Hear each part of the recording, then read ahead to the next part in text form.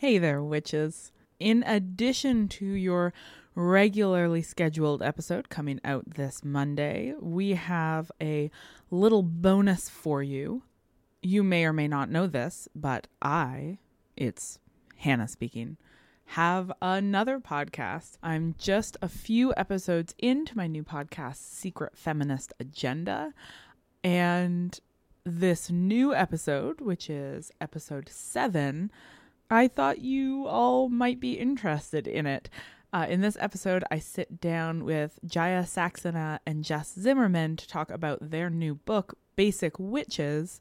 If you're interested in feminism and witchcraft, which if you're listening to Witch Please, you probably are, this episode and their book is going to be right up your alley, including our brief concluding conversation about embracing your inner Hagrid.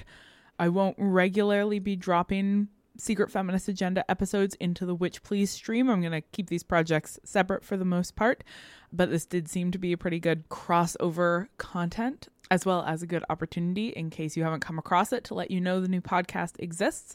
So if you feel like it, give it a listen. This is episode 7 of Secret Feminist Agenda.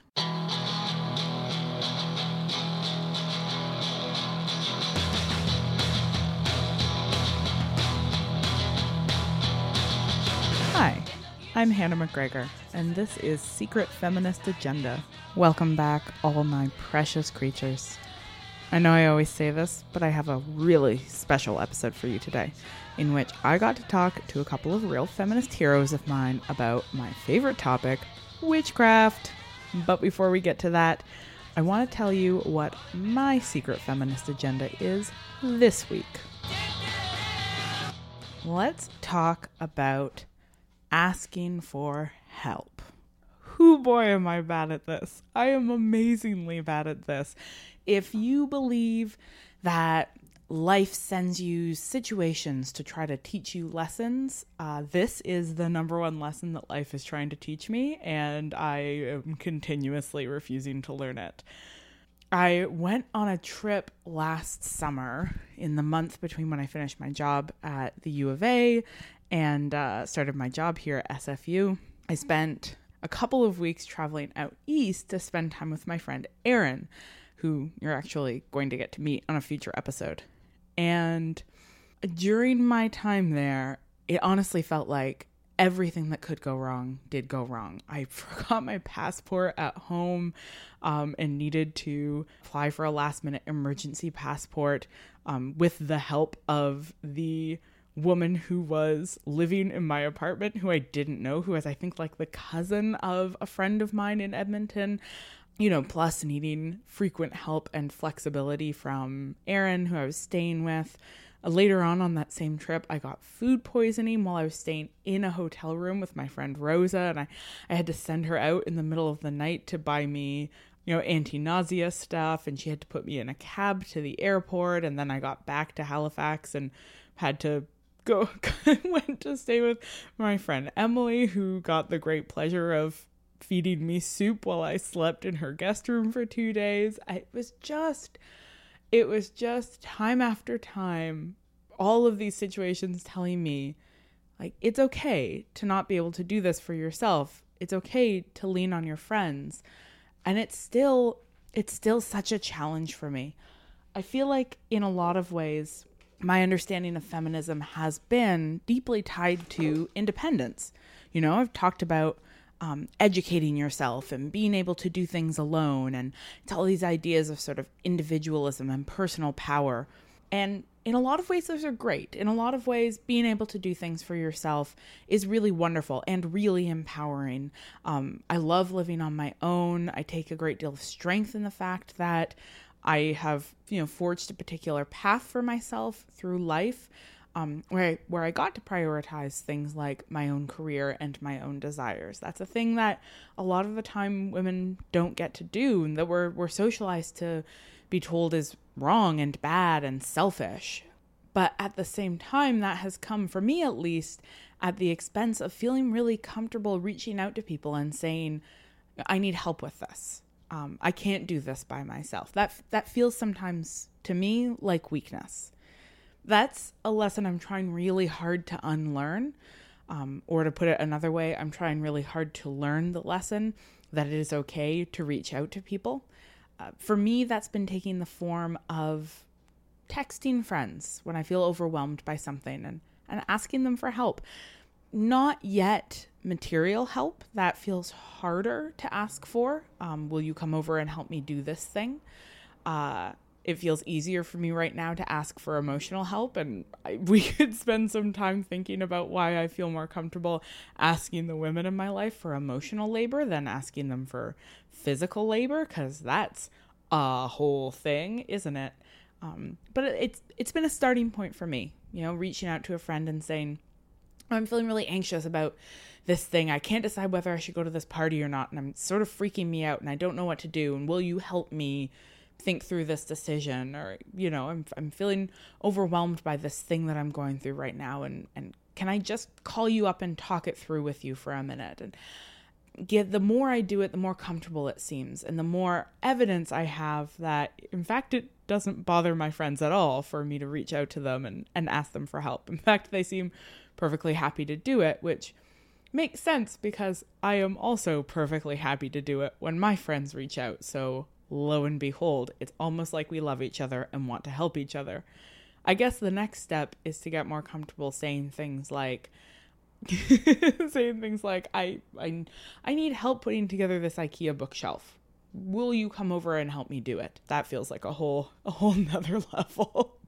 When I first moved into my current apartment, I knew almost nobody in Vancouver, and I had a bunch of IKEA furniture delivered here, and I unpacked the bed frame that I had purchased, and the instructions had that very clear IKEA image that says, it's one person trying to do it and then a line through it and then two people trying to do it and like a happy circle around it or whatever. Like, don't try to do this alone. You need a friend. And I was like, I don't have any friends in Vancouver. So I tried to put this bed frame together by myself. And you know what? It was a disaster. I needed help. So there you go.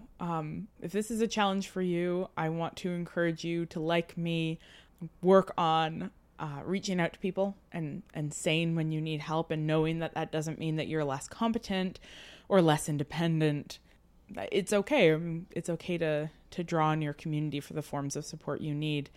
And if this is something that you are already super good at, then I want to encourage you to watch out for those friends of yours who struggle with it, and help them to see that it's okay to ask for help.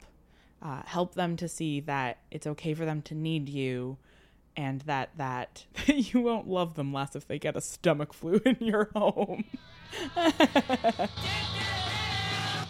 Now, without any further ado, let's meet Jaya and Jess. Jaya Saxena is a writer whose work I first encountered on The Toast, may it rest in peace. She's the co-author of the Dad magazine book, the co-writer of the webcomic The New Amsterdam Mystery Company, and a staff writer for Elle.com.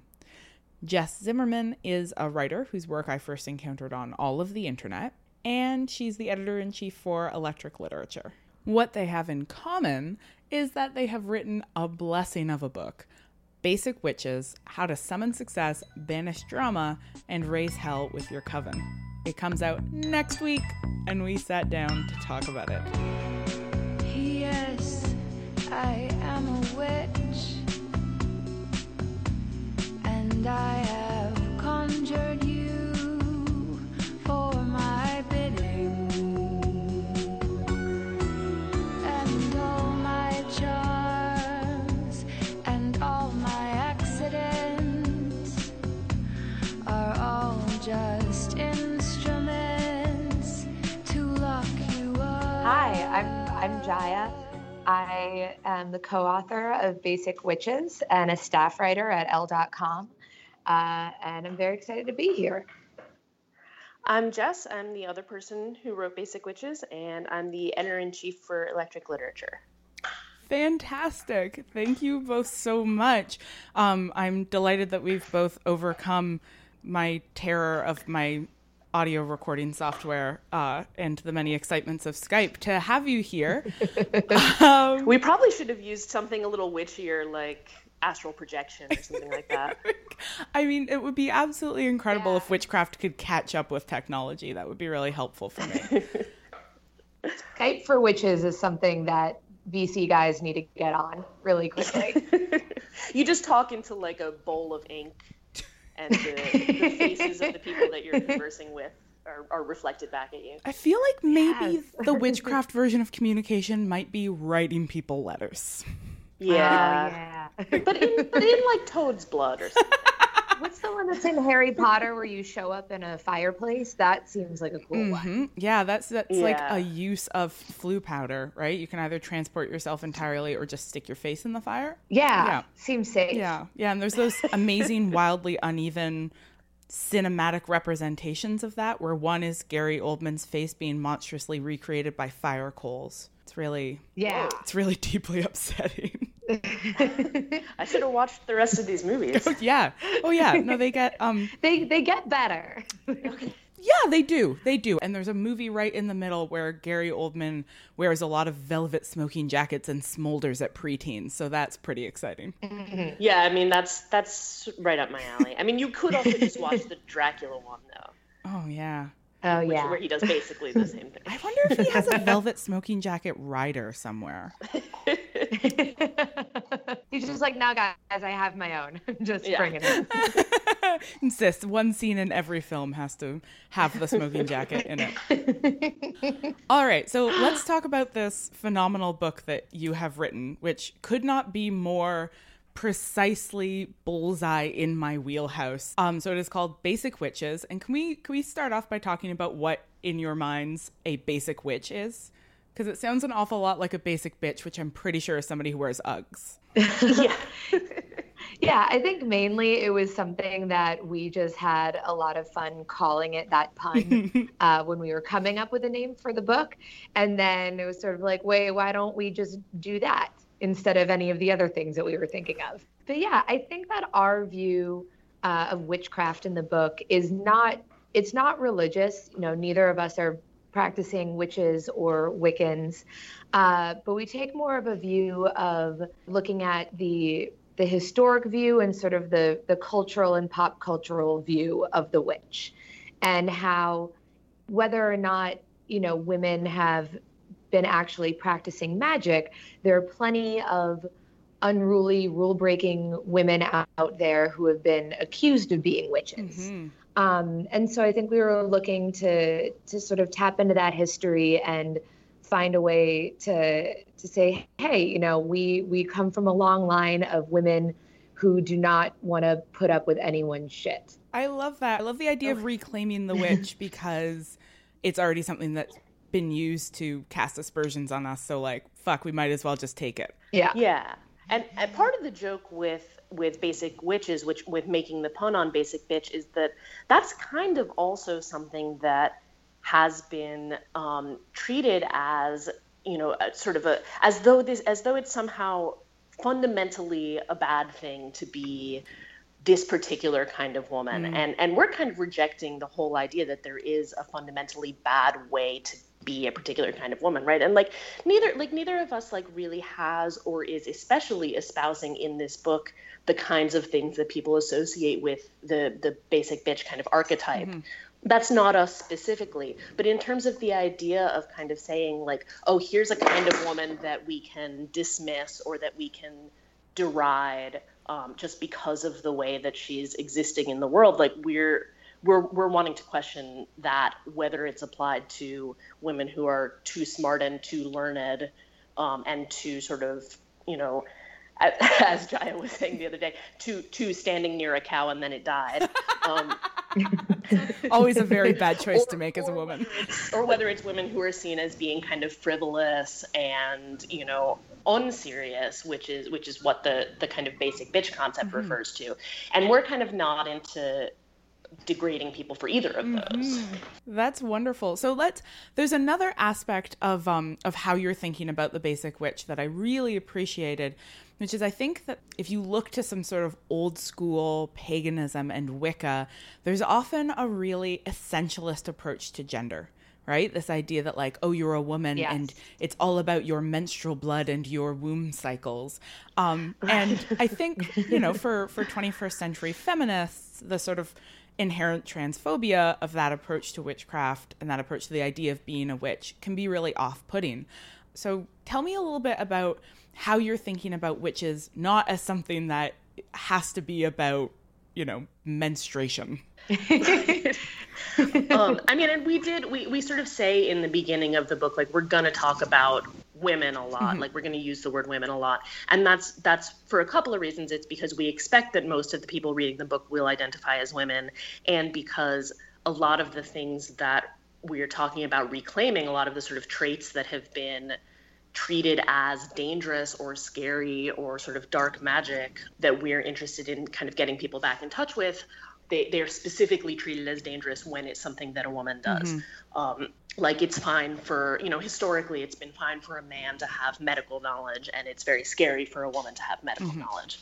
But we're also like very aware that there's no reason that, you know, people who don't identify as women wouldn't be reading the book. And there's certainly no reason that, like, you know, it doesn't require a uterus to operate the book. We wanted to make sure that we weren't like being too specific about, you know, about people's gender or people's, you know, physicality. But there is, I flip pages with my uterus. Oh, okay. That's impressive.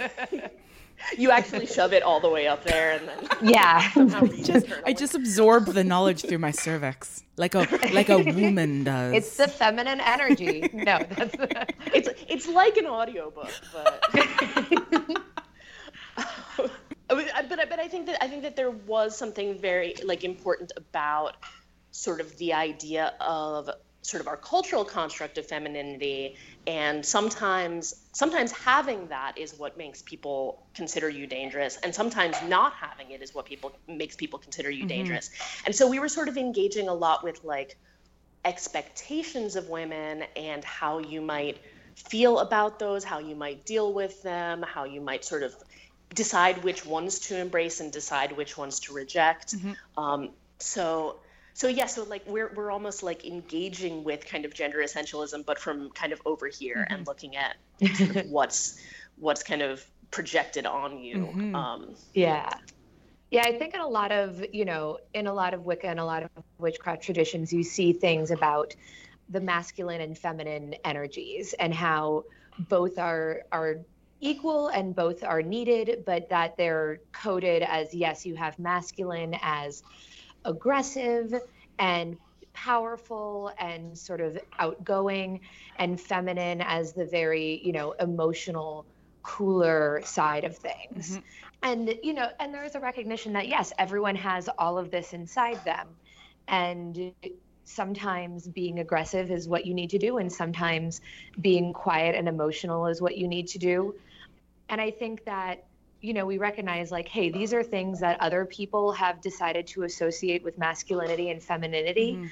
And you don't need to do that. You can just recognize them as different sides of, you know, your emotional spectrum. Yeah, it's like women do not have a monopoly on being emotional. Men do not have a monopoly on being aggressive and fighters. You know, everybody has all of it, and it's just what society tends to, as Jess was saying, expect from us, and expect people to act and then punish them if they don't act within those confines.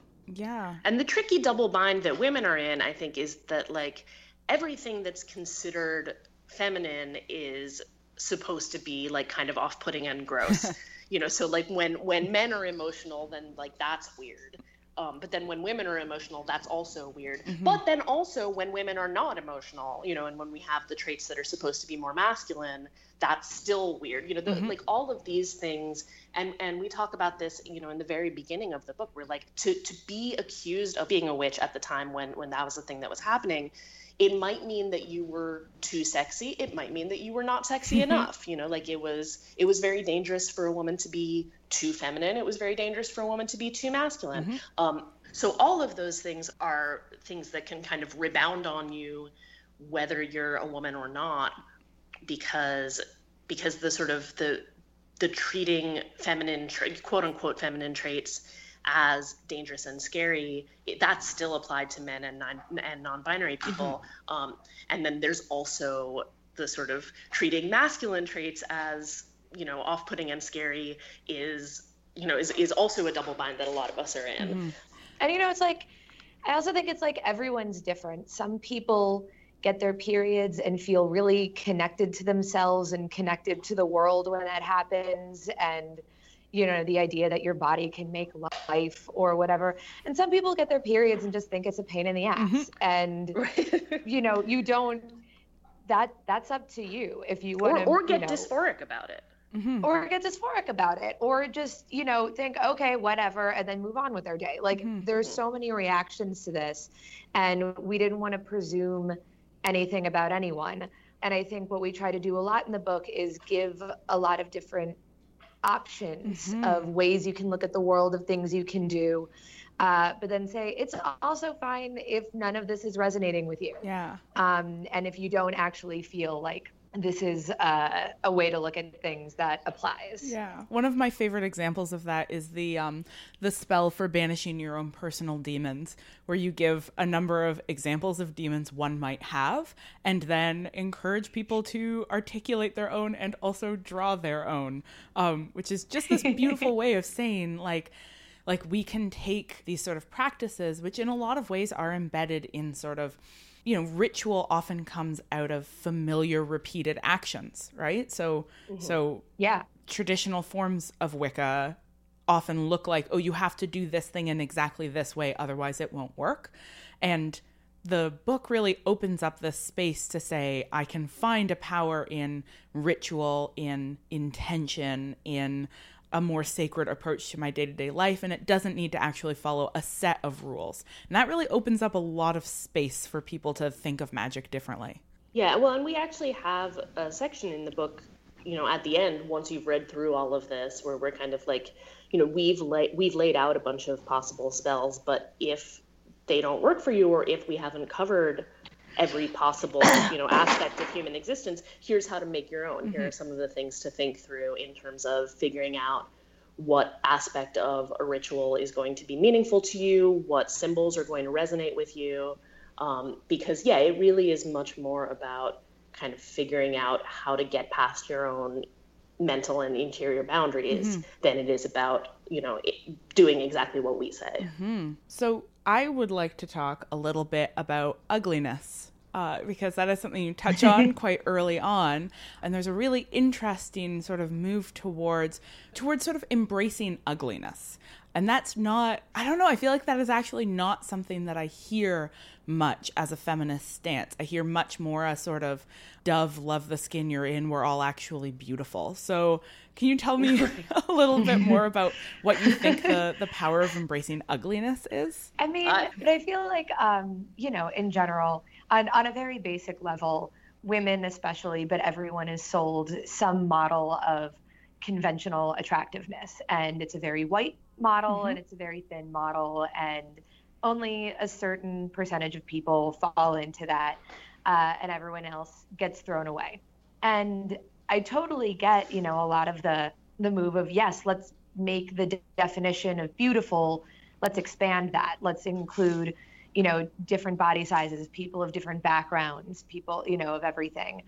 But I think that in general, everyone, even if you're fine with your body, you're not going to love it all the time, and you're loving your body, I think, still puts the pressure on thinking of beauty as something that's very important. And it can be important to you, and it can be something you play with and enjoy. I mean, like, I love makeup. I love experimenting with it and trying new things with it, but making room for also it to be okay if you just don't care about it, and if it's not what you want to focus your life on, because it doesn't need to be. Yeah, I actually just wrote a whole big essay on this, which seemed to really resonate with a lot of people, and I can only assume that that's because this idea has been out there. I'm certainly not the first person to talk about embracing ugliness, but I think you're right that it's not out there very much, and that the sort of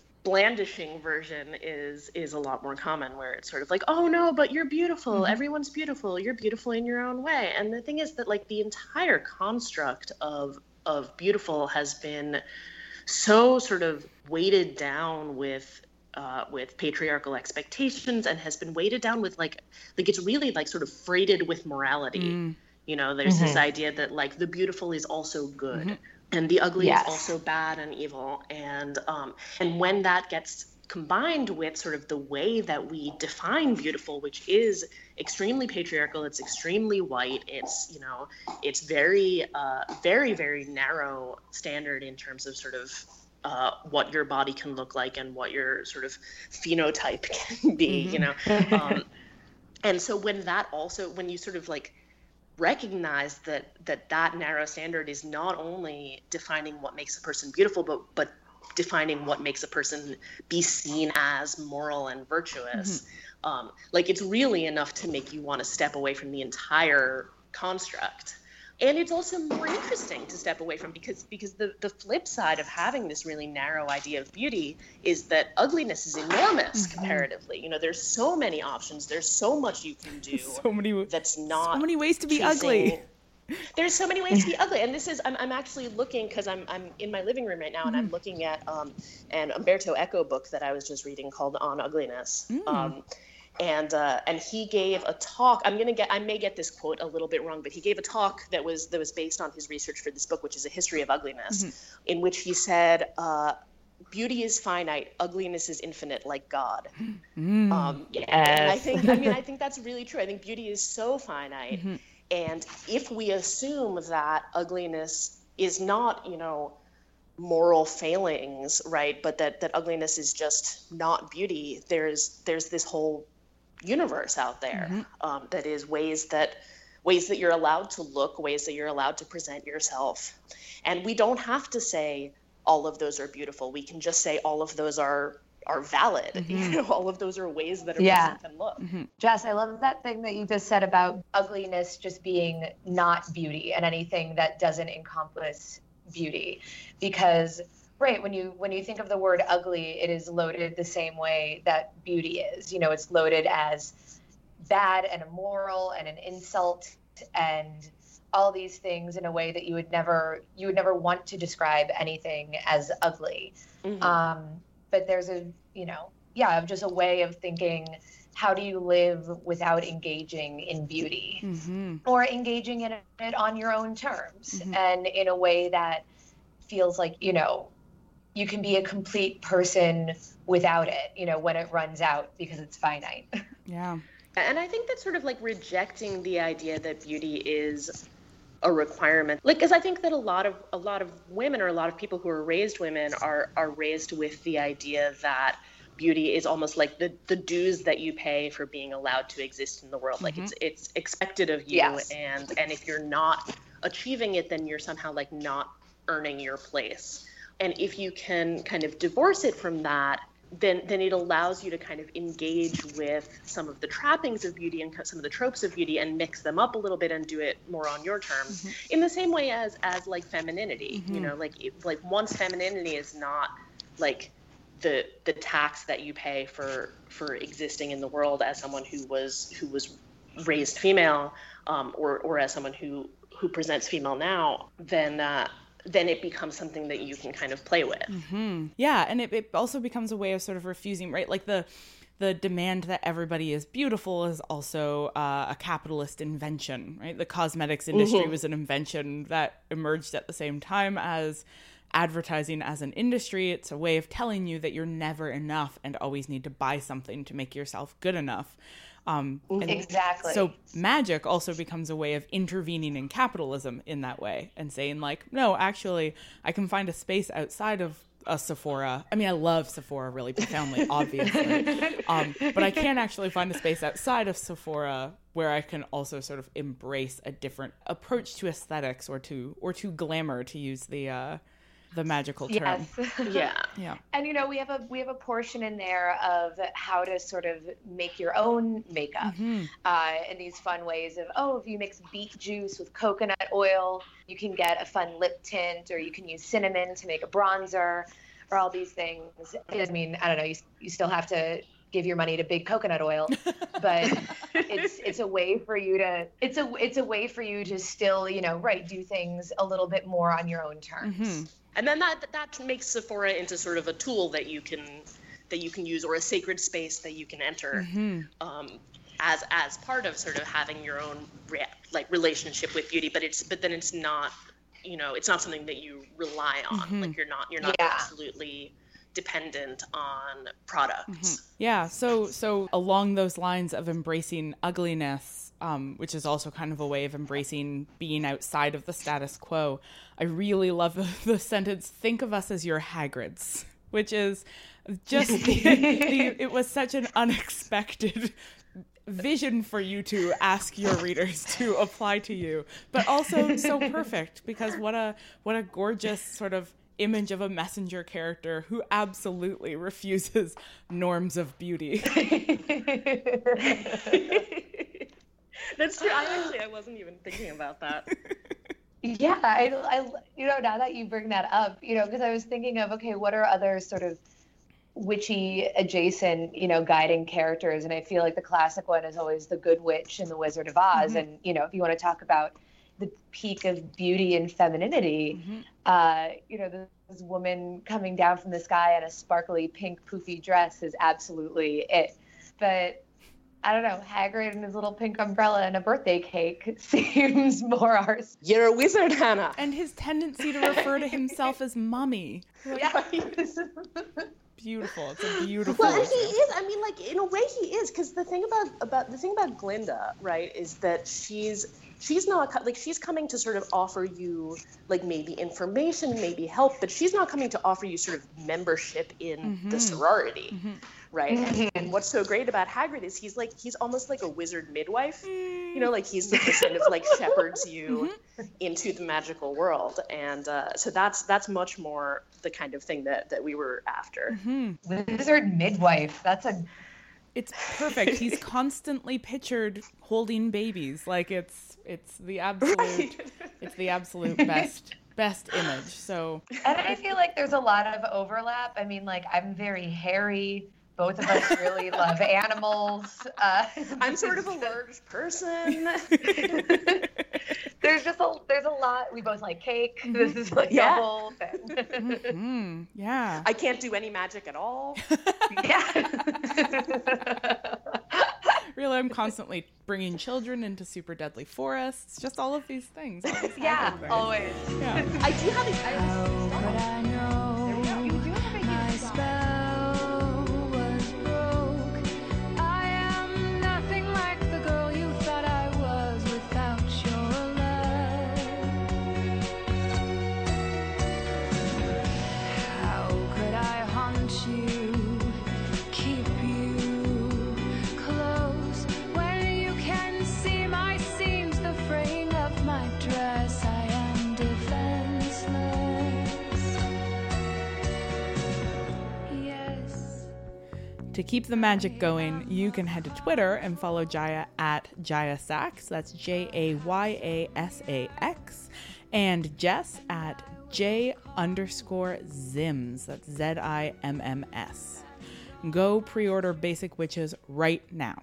And then tweet about it using the hashtag #BasicWitches, because I really want to talk to all of you about this book. If you're in the New York area, you can head to the launch next week on August 29th at the Astoria Bookshop. I've posted the link for the event in the show notes, as well as the article on ugliness that Jess references.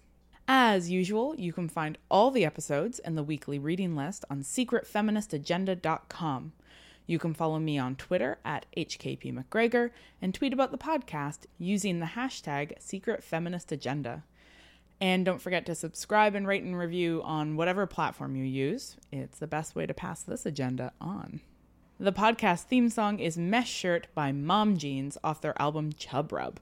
I will never get tired of saying that phrase. You can download the entire album on freemusicarchive.org or follow them on Facebook. Jaya and Jess's theme song was Witch by The Bird and the Bee off their album Ray Guns Are Not Just the Future. That's it for this week, folks. This has been Secret Feminist Agenda. Pass it on.